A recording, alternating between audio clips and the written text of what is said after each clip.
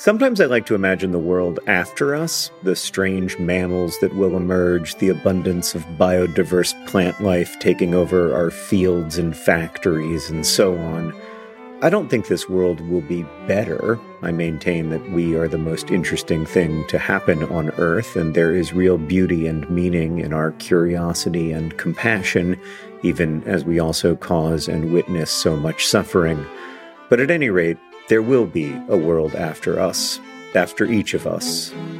And that's why there's life insurance. It exists to provide a financial safety net to those who love and count on you. Policy Genius's technology makes it easy to compare life insurance quotes from America's top insurers in just a few clicks to find your lowest price. With Policy Genius, you can find life insurance policies that start at just $292 per year for $1 million of coverage. Some options offer same-day approval and avoid unnecessary medical exams. So save time and money and provide your family with a financial safety net using Policy Genius. Head to policygenius.com or click the link in the description to get your free life insurance quotes and see how much you could save. That's policygenius.com. Policy Genius, because there will be a world without us.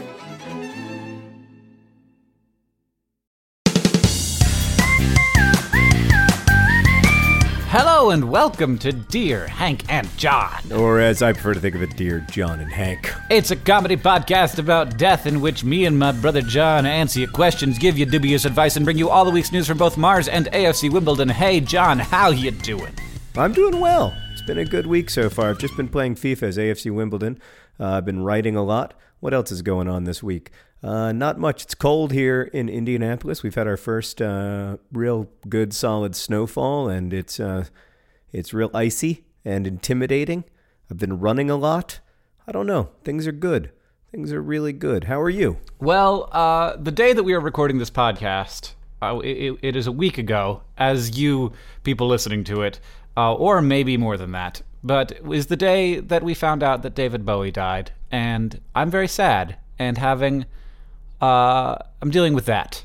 Indeed, we must pause to give thanks for the life of David Bowie, who is such a astonishing revelation in so many worlds, not just music, but in the way that he presented himself, in the way that he shifted between identities. Truly, a man ahead of his time. Yes, very helpful for me to have David Bowie as a sort of role model. Not in all things, of course, but in many. And I am sad. So the local radio station is playing only David Bowie on vinyl this day, and I was just sitting in my car. Very, very hard to leave that. But here I am for Dear Hank and John, a comedy podcast about death, so appropriate today. It couldn't be a better day to do a comedy podcast about death. Would you like a short poem for the day? I should have done something David Bowie-centric, but I didn't, Hank. I wasn't properly prepared. That's fine. I accept your apology. Instead, I've got a Sonia Sanchez poem for you today. Do you know Sonia Sanchez? She's was born in Birmingham, Alabama, my hometown. Not yours, even though we're brothers. Great... just a brilliant poet, and one of the best love poets we have in the world today, I think. Although she also writes blisteringly and beautifully about race and sex and feminism and lots of other things. But this is a very short poem called Black Magic by Sonia Sanchez. Magic, my man, is you turning my body into 1,000 smiles. Black magic is your touch making me breathe. Black Magic by Sonia Sanchez. Short poem. Very short poem for the day, Hank. I thought, I feel like I've been lengthening the definition of short poems lately on Dear John and Hank, and I feel like I might be losing some listeners in the process. So go check out Sonia Sanchez if you're not familiar with her work. It is full of richness, and it's just she's just a wonderful, wonderful poet. Yeah, I don't know. Next week, Hank, I'll have a poem for you about grief. How's that? We'll remember David Bowie a week after his death, which as listeners are listening will be like 6 months after his death. All right. And I think that with that, it is already time to start answering questions. It's only taken us like 3 minutes. It's unheard of, John. Well, I don't know what to do. I would like to extend the intro to the podcast, but I have no other short poems for the day. No, and I, as sad as I am, don't want to harp on it. Especially because everyone else is further along in their process of grief than I am. So we've got a question from Henry who asks, Dear Hank and John, why are DVD covers not square? That's a great question. I think I know the answer. You know, I think I can sum up the answer in 2 words, actually. 2 words that you might disagree with, but and that the world might disagree with. Okay. But my 2 words are Blockbuster Video. Okay, I think that you're wrong, respectfully, but I think you're on the right track. I think Blockbuster Video is part of why DVDs are not square, but I think the actual deep down answer is VHR. I think that because video cassettes... I think you've used the wrong... John, you used the wrong 3 letters there. I apologize for interrupting. Really? But did you say VHR? VCR. Oh, I thought you said VHR. I don't think so. Did I? Did I say VCR? I think you may have conflated. VHR, you may apparently. have conflated. All right, let's just back it all up. up. No, back it all do up. not back it up. You are not allowed to back it up just because you said something wrong. Everybody's going to enjoy that. There's no way we're going to get out of. There's no. I'm going to force Nick to edit this bit out. It's staying in. It's staying in. All right. So tell me about VHRs, VCR, video cassette recorders. My theory about why DVDs are shaped the way they are is so they can look more like VHS tapes. That's where I got the H from, because of VHS tapes. They can look more like VHS tapes, be similarly shaped, so that when DVDs first came out, and I remember this vividly, I remember thinking, but why would you want to watch something on a CD? It had the advantage of being rectangularly shaped so that I could say to myself, well, I don't like this business of giving up video cassettes, but I suppose at least the shape is the same. Right, and I mean, if you look at if they had made them the sort of same form factor as CDs, everybody would have felt like I was watching a movie on a CD. Whereas they made it more the sort of size of more the height of a VHS tape, and also there's just something pleasing about that aspect ratio. It's the same aspect ratio as a book, and the reason that books are that shape is it's kind of a good shape for reading, but also it's just very pleasing to us, that like golden ratio shape. So I think it has to do entirely with product marketing, and I would love to know the number of gallons of oil that were necessary to make DVD cases that shape rather than the shape they could have been, which is much smaller than they were. But someone do that calculation for me, and then we can all go, ugh, and then move on. Well, but it's over, Hank. I mean, the nice thing is that every time we don't buy a DVD today, we save all of that oil that would have gone into that plastic. Instead, we just download it from iTunes. It's true. I mean, the number one question I have for Henry is, what are DVDs? Right. A lot of people listening to this are like, this is a fascinating discussion about 2 ancient pieces of technology I have no relationship with. Yeah. I mean, John couldn't even remember what a VHS tape was called, so that's gonna be DVDs in 10 years, a mere 10 years. All right, we've got another question, Hank. This one is from Avery, who writes, Dear John and Hank, can you set a cucumber on fire, or is its water content too high and therefore not flammable? It's a great question. And it's an important question because I can't tell you how often I've looked at a cucumber and thought, I'm going to Charizard this mofo, but then thought, you know what? I'm not sure if that's scientifically possible. Well, John, you can definitely set a cucumber on fire, but you're going to have to bake the water out of it first. Yeah, I mean, a lot of like that, even when you're burning wood, sometimes the wood is wet, and so you throw it on there and then it steams for a little while before it catches. But yeah, there is combustible material inside of a cucumber, but you would, if you dehydrated a cucumber, you could totally light it on fire. And I don't know how well it would burn. I've never tried, but I bet you a dehydrated cucumber would burn very much like a piece of wood. Now, Hank, let me ask you a related question. Have you ever had a Kool-Aid pickle? That is a cucumber that has been pickled in Kool-Aid. No, Well, I have great news. Okay. Your life is about to get better because there is nothing on God's green earth as delicious as a Kool-Aid pickle. Well, I have. How is my life about to get better, though? Because who's going to give me this Kool-Aid pickle? Well, now that you've asked for one, lots of people, I bet. Every time we go on tour for the next 10 years, you'll get a Kool-Aid pickle. I want to say to all those people who are considering giving me a Kool-Aid pickle whenever I might show up in your town, please do not. Please bring me a cookie.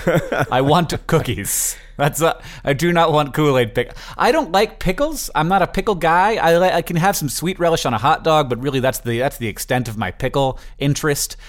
Vinegar is very strong. It's a very strong flavor, and I am not into it, John. So of course, I assume that there's no vinegar in a Kool-Aid pickle, which makes me think that it's probably going to spoil pretty quickly. I don't know. I think there is vinegar in it, actually, but I'm not a scientific expert in how Kool-Aid pickles come to be. All I know is that they taste better than regular pickles. But yeah, I've been thinking a lot about that recently, just because today, or yesterday, actually, as we're recording this, was the 4-year anniversary of the publication of my book, The Fault in Our Stars, Hank.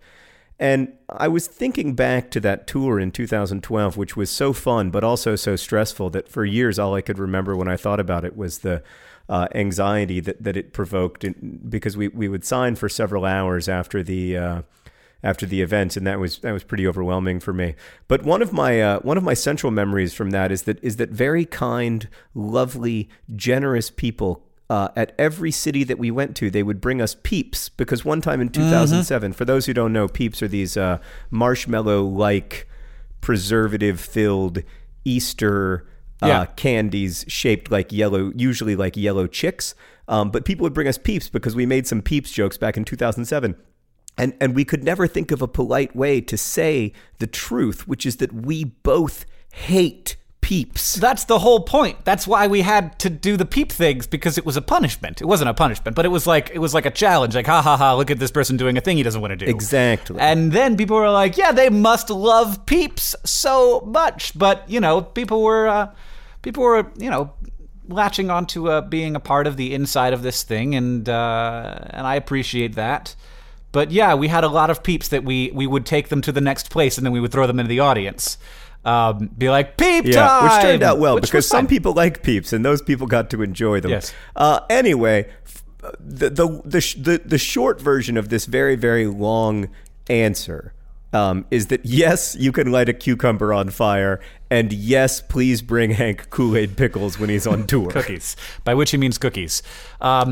But I do feel like next time we go on tour, we should bring a bunch of Peeps and we can throw them out in the audience every single time. That would be fun. I feel like that's sort of like a cheap, safe thing to throw into an audience. You're not going to get hurt getting hit in the head with Peeps. No. I've got another question. This one is from Sydney, who asks, Dear Hank and John, if you're standing on the moon, does the Earth ever eclipse the sun? How often does this happen, and does it look as remarkable as a lunar eclipse does from Earth? More importantly, most importantly, what does John think happens? Thank you for the question, Sydney.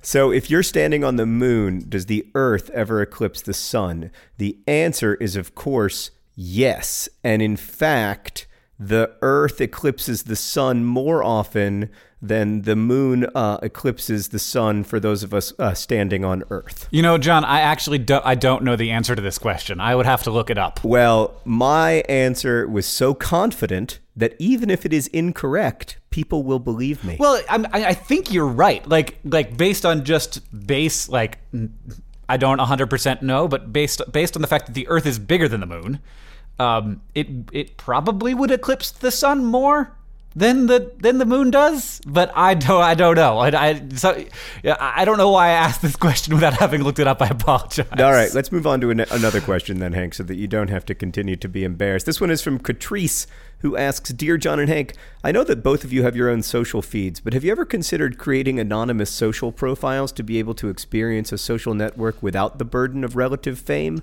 In other words, are you hiding as faceless social network users among us? is a very interesting question, and I know a lot of people who do.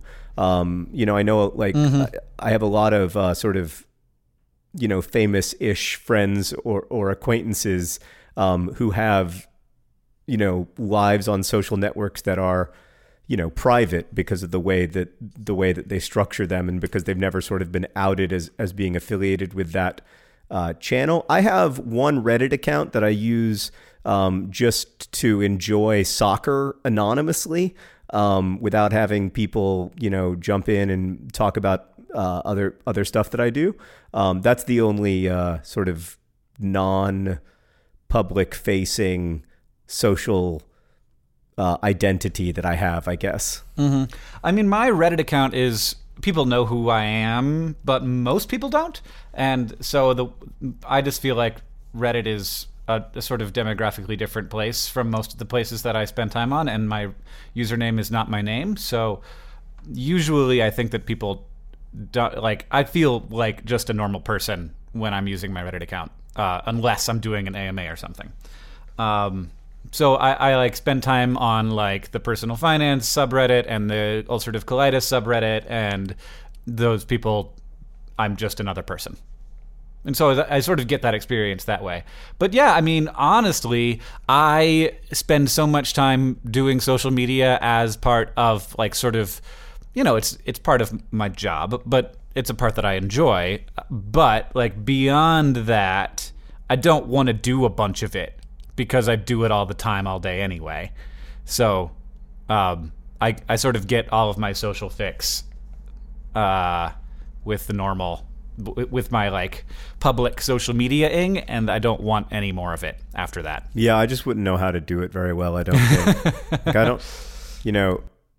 I never had a Twitter without an audience. I've had a website without an audience. I feel like I know how to write for a website, as a person who doesn't have much of a public life, but I don't know how to do it. And I don't really want to learn. I admire people who do it. There are some Twitter accounts that I follow that I just follow because they're extremely thoughtful and funny and engaging, but not because of whoever the person is who runs it. And in a way, that to me is sort of the purest and most interesting form of social media, but it's not the way that I've ever used it. So I don't think I'd even know where to begin. Aiden, I've got another question, John. It's from Aiden, who asks, Dear Hank and John, is it always wrong to break the law? Oh, boy. Are certain laws meant to be broken? Oh, boy. Can you still be a good person who breaks the law? Oh, boy. What? I don't have any... this is not a hard question for me at all. I'm surprised that you are struggling with it. Well, I think the rule of law is actually really important to the maintenance of a social order. But I do... Right, but let me give you an example of times when it is okay to break the law. Okay. When the law breaks fundamental human justice things. For a very long time, it was illegal to be gay. Right. And so that in that case, it is okay to break that law. Now, that law was not made to be broken, but I think it was important that people broke that law. I think it's important that people break the prohibition of marijuana laws, because I don't think that we'd be having a conversation about the legalization of marijuana and about the huge problem we have with mass incarceration and people going to jail for doing this thing that is not dangerous to themselves or other people.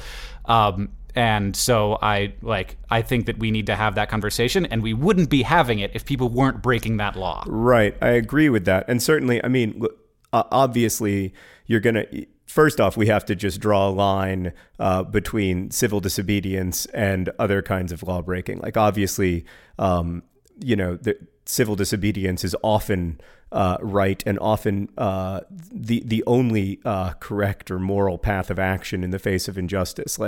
Obviously, sit-ins during the civil rights movement, for instance, were important. But that's a different kind of breaking the law, because that's a kind of law breaking the law where you understand that you are breaking a law, you are choosing to break the law, and then you are suffering the legal consequences. So you're basically sort of using the rule of law to bring attention to the injustice of a law. That's different from smoking pot. which is against the law. Yes, but it is. Usually you smoke pot in the privacy of your own home or whatever, hoping not to get caught. But that said, I agree with you that it is not wrong to break the law and that you are still a good person if you break the law. However, we have to understand that we're coming at that conversation from a tremendous place of privilege. If you smoke pot, you're 11 times more likely to be imprisoned if you're African American than if you're white. So it's relatively easy for me to say, that it's okay, or even that there's nothing wrong with breaking the law when I am very unlikely to receive the kind of harsh punishments that have been this like great disgrace of mass incarceration in the United States. I think it's a lot more complicated to tell someone who's in a position where they could go to jail for 25 years that they should smoke pot if they want to. I think that but that's you don't want to lose. You don't want to lose in the conversation the real risks that people run when they break laws and they aren't in privileged positions. Right. And that is entirely the reason why I was when I was growing up, I was anti-drugs almost exclusively because I knew that it could mess up my future, but that is not a reason to not break the law. It is, but that is not the question that Aiden is asking. Aiden is asking, is it always wrong to break the law? And the answer is no. It is not always wrong to break the law. And it is not. It is probably not a good idea, but that does not change the fact that it is not wrong. Right. I just want people. But I just want to be conscious of the fact that there are, potentially catastrophic consequences to some people, and that those consequences are unfairly distributed among the population. Yes, I agree with you. The only other thing I would say about that is that I actually don't think it's always wrong to break just laws. It's just that they have to be exceptionally minor ones, and the circumstances have to dictate it. For instance, I think that speed limit laws are good, that we should have more of them, in fact. But occasionally it's okay to speed. If you're one time I got food stuck in my esophagus, and so I couldn't swallow any water, couldn't swallow any liquid. I decided to drive myself to the hospital, and I would throw up every 5 or 10 seconds because you was producing so much saliva trying to get this piece of food down my esophagus, but then my esophagus couldn't handle it, so it would just come back up. And I thought it was okay to speed in that situation, just because I really did kind of need to get to the hospital, and it worked out for me. So, Aiden, oh man, if the question is, John and Hank, there is food in my esophagus, I cannot get it down or up, is it okay to speed? I'm gonna say a cautious yes. Yeah, and I do think that this is a problem with laws. We want to have a system, and we need to have a system where there are rules. And sometimes the rules get broken in ways where everybody's like, well, I understand why that happened, but we have to enforce the law. And that can cause big problems, especially when the letter of the law is different from the intent of the law. And that does happen sometimes, where you have a law that was built for one situation being applied to a new situation that it clearly does apply to, but that it was not intended to address.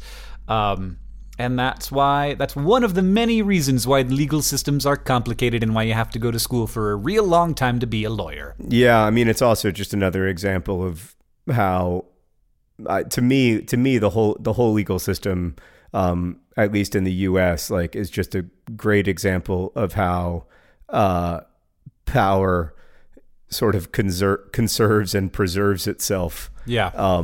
Very efficiently and effectively. Because once you're inside of the legal system, if you're on parole, for instance, everything just becomes much more complicated and challenging. It's just so much easier to go back to jail.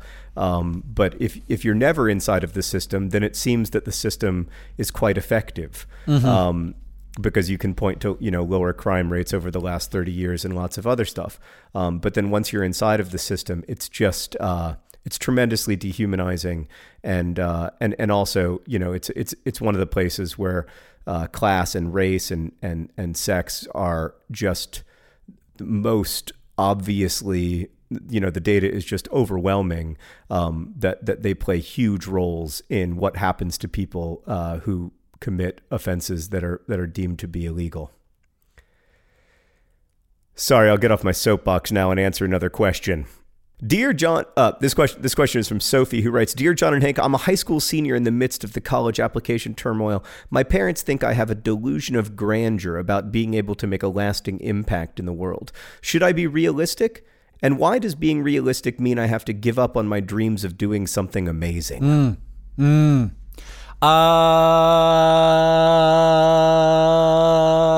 Don't do it. Just believe in yourself. Everybody makes big changes on the people around them at the very least, and also maybe on the whole world. And I think that having dreams is fantastic, and I think that, but I also think that refining those dreams as you go on is absolutely okay too. So having something that drives you forward is not something that you should not engage with. Like, have that thing drive you forward, and if suddenly if it becomes clear that thing isn't necessarily gonna happen, that's okay. Don't go in a different direction. Have a new thing that drives you forward. But I think, being able to make a lasting impact on the world, that's not delusional, right, John? No, quite the opposite. I'm reading this book about ancient Rome, actually, and the writer keeps saying, like something will happen in ancient Rome, and then the writer will say, and the world would never be the same.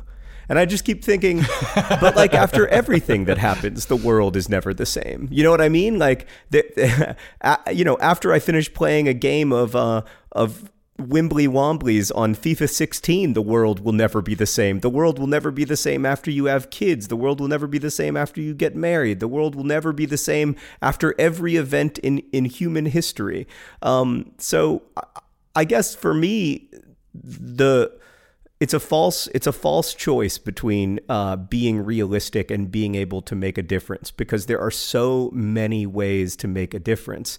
I do believe in being realistic about your dreams, but I also believe in having those dreams. I believe in like finding ways to make them realistic, rather than just agreeing when you're told that that things like that don't happen to people like you. They do. Whatever it is, whatever the dream is, things like that do happen to people like you. Unless the dream is becoming a banana and floating in space all the way to Mars. Because we've already learned that it takes way too much energy to get out of the Earth's atmosphere in the first place. God. Why do you always bring up the atmosphere? Because it just infuriates you. It does. It does. Yeah, I mean, we've got a very thick atmosphere, Hank. It's hard to swim through. Doing big things, I think that the number one thing is to not tie your self-worth up in a quest to make some magnificent impact. That's what your parents are trying to protect you from, the potential that you'll get. So, you will believe that you are not a worthwhile person unless you have this kind of impact. And I think a lot of us are taught that. The people that we hear about in the media, the people that are idealized, whether that's a business person or a celebrity, are people that seem to have outsized impact on the world, like greater than average impacts. And so we sort of we tie that to what makes a person worthwhile. So it is possible that don't think that is the only way to be a worthwhile person. That is absolutely not the case. But yes, do want to have impacts on the world, do want to make the world a better place, and do make decisions based on that. Based on the change that you want to make in the world. Have that be a guiding force in the decisions that you make, whether that's what school you go to or what you do on a Friday night. And yeah, that's absolutely okay to do. It's always seemed so weird to me that people put so much emphasis on celebrity, and I know that like I'm coming at this from a particular perspective and everything, but but that said, like I just don't believe that celebrities have some massive impact on the social order that quote unquote regular people don't have. Like, if you want to have a lasting big impact on the social order, be a teacher. Because when you're 75 years old and you're still teaching 15-year-olds, those 15-year-olds are going to remember you for another 60 years. Those 15-year-olds are going to remember you when you would have been 135 or whatever. No one is going to remember the vast majority of like so-called celebrities when they would be 175 years old. Hank, who was the guy who was on that show, Charles in Charge? Scott Baio. When we were kids, Scott Baio was phenomenally famous. I wanted to be Scott Baio worse than I've ever wanted to be anything in my life. And I just, even though it's only been 20 years, nearly forgot his name. Yep. Yeah, I sing this song about Helen Hunt, who was the biggest star on TV when I was a young person. And I will sing this song about Helen Hunt, and the majority of the people in the room will not know who Helen Hunt is, which is just a tragedy. She's wonderful. It is a tragedy, but I have to say, because both Helen Hunt and Scott Baio are just phenomenally important people in human history, but I have to say, and they're also old friends of the podcast. So hi, Helen. Hi, Scott. Thanks for listening. We appreciate your support. Keep sending in your questions. We'll answer one someday. I have to say that, like, I think that in some ways you make a choice between having a sort of a deep impact on people's lives and having a broad impact. And celebrities are always celebrated in part for having such a broad impact. But a lot of times I feel like it isn't a deep impact. And we've talked before, Hank, about how the only following worth having is a cult following. And I deeply, deeply believe that because, the sort of cult-like institutions that I've followed over the years, whether it's They Might Be Giants or the Mountain Goats or the Mr. T Experience or Zay Frank when he was making the show, those are the things that have had the biggest impact on the way that I think about life and the things that I found most helpful in the darkest times to kind of get me through. And nothing against Scott Baio or Helen Hunt, but like I haven't turned to them in my darkest hour the way I've turned, for instance, to John Darnielle of the Mountain Goats. Agreed. I have another question, John. It's from Alex, who asks, Dear Hank and John, I'm Alex from Maryland. My friend Chase recently told me how great the podcast is. So far, I'm loving it. Welcome to the podcast, Alex. My question is mayonnaise an instrument? I think that this might have something to do with SpongeBob. I Googled it. Yeah.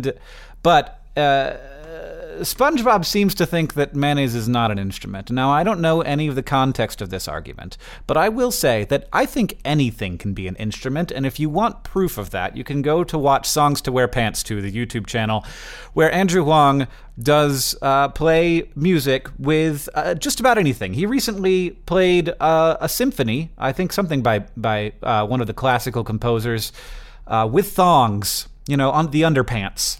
And I think that if you can play a classical piece of music with thongs, then you can play something with mayonnaise. My answer to this question would be that mayonnaise is certainly an instrument. It's an instrument of horror and destruction and sadness.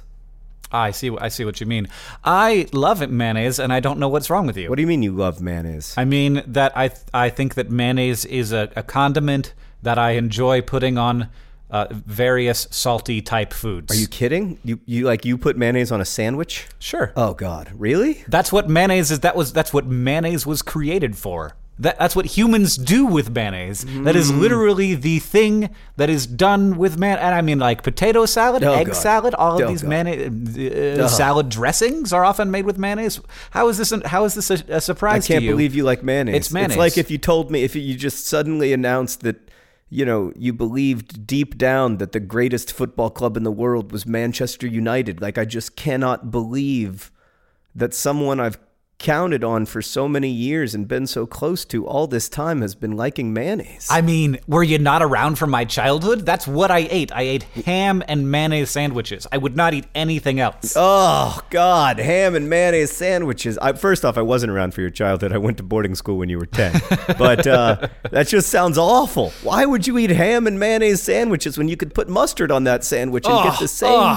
What? What? Mustard? What? Oh my God! I don't know how people do mustard. It's just like dirt mixed up in vinegar. I mean, mustard is one of the great tastes on earth, and mayonnaise is one of the worst. Mayonnaise is something like sometimes I open my refrigerator and I'll see that we have a jar of mayonnaise in there, and I'll be like, why do we own this? This is reprehensible. It probably went out of date in like 2011. We just haven't gotten it out of the fridge. Well, mayonnaise lasts a real long time. It's one of the remarkable things about mayonnaise. I wonder why. Maybe it's because it's made of preservatives. But it lasts forever. I would actually like to know why mayonnaise lasts so long. Someone should ask that to the podcast, and we can answer it sometime after I do some research. All right. Well, in the meantime, Hank, we have to move on from this horrifying discussion to the news of Mars and to AFC Wimbledon. I want to say the only time mustard is good is when it's mixed with mayonnaise. Oh, God. That's the fastest way to ruin mustard.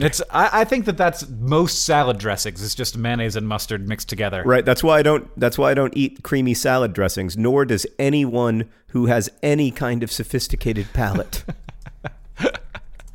Do you think that it's already time for the news from Mars? Because I don't think it is. I think it's time to talk about our sponsors, John, because this episode of Dear Hank and John is brought to you by mayonnaise. Mayonnaise, creamy, delicious goodness made with whole eggs. Nope. This podcast is not brought to you by mayonnaise. It's brought to you by mustard. Mustard. Delicious. Nutritious. And no mustard weird has no raw food in eggs in it. Zero calories in mustard. It is the literal opposite of nutritious. This podcast is also brought to you by Breakin the Law. Breaking the law, it does not make you a bad person. Sometimes, I mean, first off, nothing makes you a bad not person. Necessarily. Does not necessarily make you a bad person. And of course, this podcast is brought to you by DVDs. A technology that most of you are not familiar with. That's not true. Everybody knows what a DVD is still. The other day, I asked Siri a question because I was curious if my Wii would play DVDs. So I asked Siri, would my Wii play Netflix? And then I said, no, DVDs. And Siri understood all of those words. Wow. But I was at the point where I accidentally called DVDs Netflix. Yeah. Well, I don't blame you. That is so. Wow. Okay. And remarkably, Siri gave me the correct answer to that question. Siri, which is something no. else. My Wii cannot play DVDs. That doesn't surprise me. Yeah. Why would it be able to play DVDs? Nick, if you could just cut all of this boring crap out of the podcast, that would be great. What are you talking about? I think that's what you just did, John. Is I told a story that I thought was funny, and then you said, Nick, can you cut that boring crap out of the podcast? And it hurt my feelings. All right. Well, to be fair, I think I've talked for 85% of this episode of Dear Hank and John, so you should probably be allowed to ramble on a bit. So listen, your toilet is massively gross, like it's grosser than you think. In fact, bacteria and viruses can hang around in the toilet bowl even after multiple flushes. And I recently found the easiest way to clean my toilet, Blue Land's sustainable toilet cleaner tablets. Just drop, watch it fizz, brush, and flush. It is truly that simple. No more scrubbing for hours. Plus, the tablets are plastic-free. Blue Land is on a mission to eliminate single-use plastic by reinventing cleaning essentials to be better for you and for the planet with the same powerful clean that you're used to. Blue Land products are effective and affordable, and their toilet tablets are proven to work on a wide range of toilet stains, including rust, mineral deposits, limescale, and hard water, and you can even get more savings by buying refills in bulk or setting up a subscription. Blue Land has a special offer for our listeners. Right now, you can get 15% off your first order by going to blueland.com/dearhank. You won't want to miss this, blueland.com/dearhank. for 15% off. That's blueland.com/dearhank to get 15% off. All right, John, I guess it is now time for the news from both Mars and AFC Wimbledon. I got a little bit of Mars news. Do you got a little bit of AFC Wimbledon news? I do, but only a little bit. It's been a quiet week for AFC Wimbledon as as the senior team has not played this week. In fact, they haven't played since January 2nd. They have a game against Carlisle that was postponed because of the FA Cup. However, Hank, the AFC Wimbledon under-18 team played Premier League side Newcastle last week. Newcastle they're one of the biggest teams in England. And AFC Wimbledon won 2-1 thanks to 2 goals from a ginger, a 17-year-old ginger, Hank, whose name is Alfie Egan.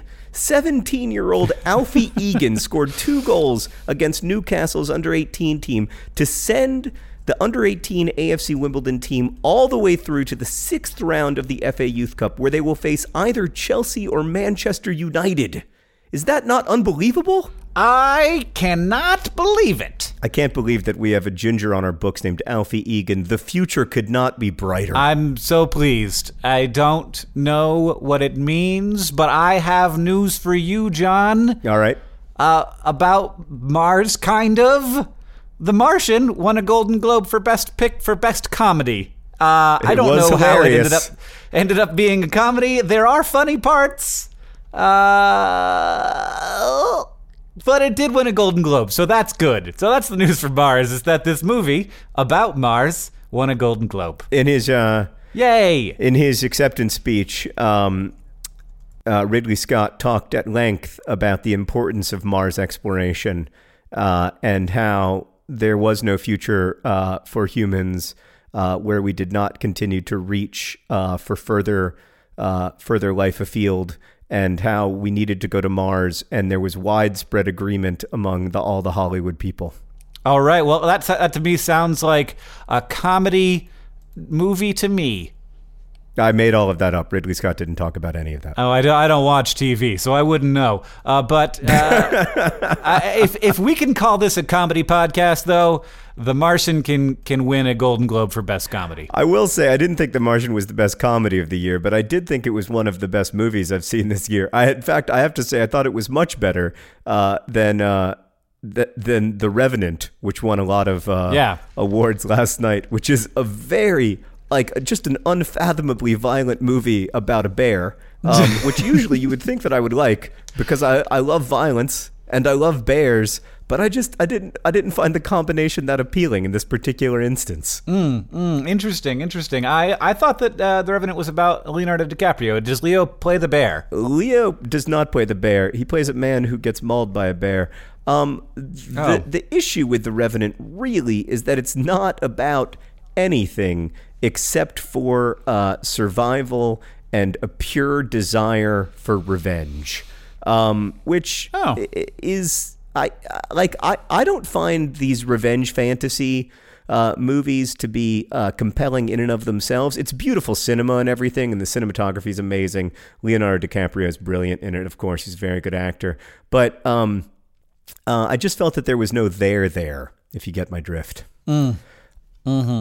Yeah, I went to see Star Wars again this weekend, and the people that I saw Star Wars with, a number of them stayed to then watch The Revenant immediately afterward, and I found that to be a questionable decision. Also, it's of questionable legality unless they paid for both movies. They did have to move to a different theater, yes. Okay, good. That is one of those cases where probably you shouldn't break the law if you're just stealing. Don't do that. And as they say in the previews every single time, with that guy in the hoodie who's filming the movie on his iPhone, that is illegal, douche. So don't do that. Hank, what did we learn today? We learned that, John, if you try hard enough, you can set anything on fire. It's not actually true. But you can set a lot of things on fire. Not anything, though. You cannot set helium on fire or any of the noble gases. That's why I live in a world full of helium. You must have a real deep voice if this is your helium voice. We also learned that DVDs are shaped like VHRs or VCSs. We can't remember. Neither can we remember Scott Baio very much anymore, but I'm sure that both he and Helen Hunt are having a lovely go of it. And of course, I don't even know what to say after that. What does that even mean, having a lovely go of it? Having a lovely go of what? They're just life. You know, Helen's working on movies and stuff. She's always doing interesting things. Helen Hunt was nominated for an Oscar a few years ago. She's has a great career. And of course, we learned that if you're on the moon, the Earth may eclipse the sun, but don't trust John. He got a C- in both physics and chemistry and biology. And that question is probably one of those. Not really. It must be, because it seems like a science question, and those were the only science classes. Those are the sciences. Well, okay. I see how you see the world. Thank you for podcasting with me, John. I hope that people enjoyed this as much as I did. Yep. Thanks for listening, everybody. You can email us your questions at hankandjohn@gmail.com, or you can use the hashtag on Twitter, hashtag DearHankandJohn. I'm John Green on Twitter. Hank is Hank Green. You can also follow us on other social media. Most notably for Hank is Snapchat, HankGRE, and most notably for me, my Reddit. I'm not giving you the username. I'm sorry. This podcast is edited by Nicholas Jenkins. The theme music is from Gunnarolla. And as they say in our hometown, don't forget to be awesome.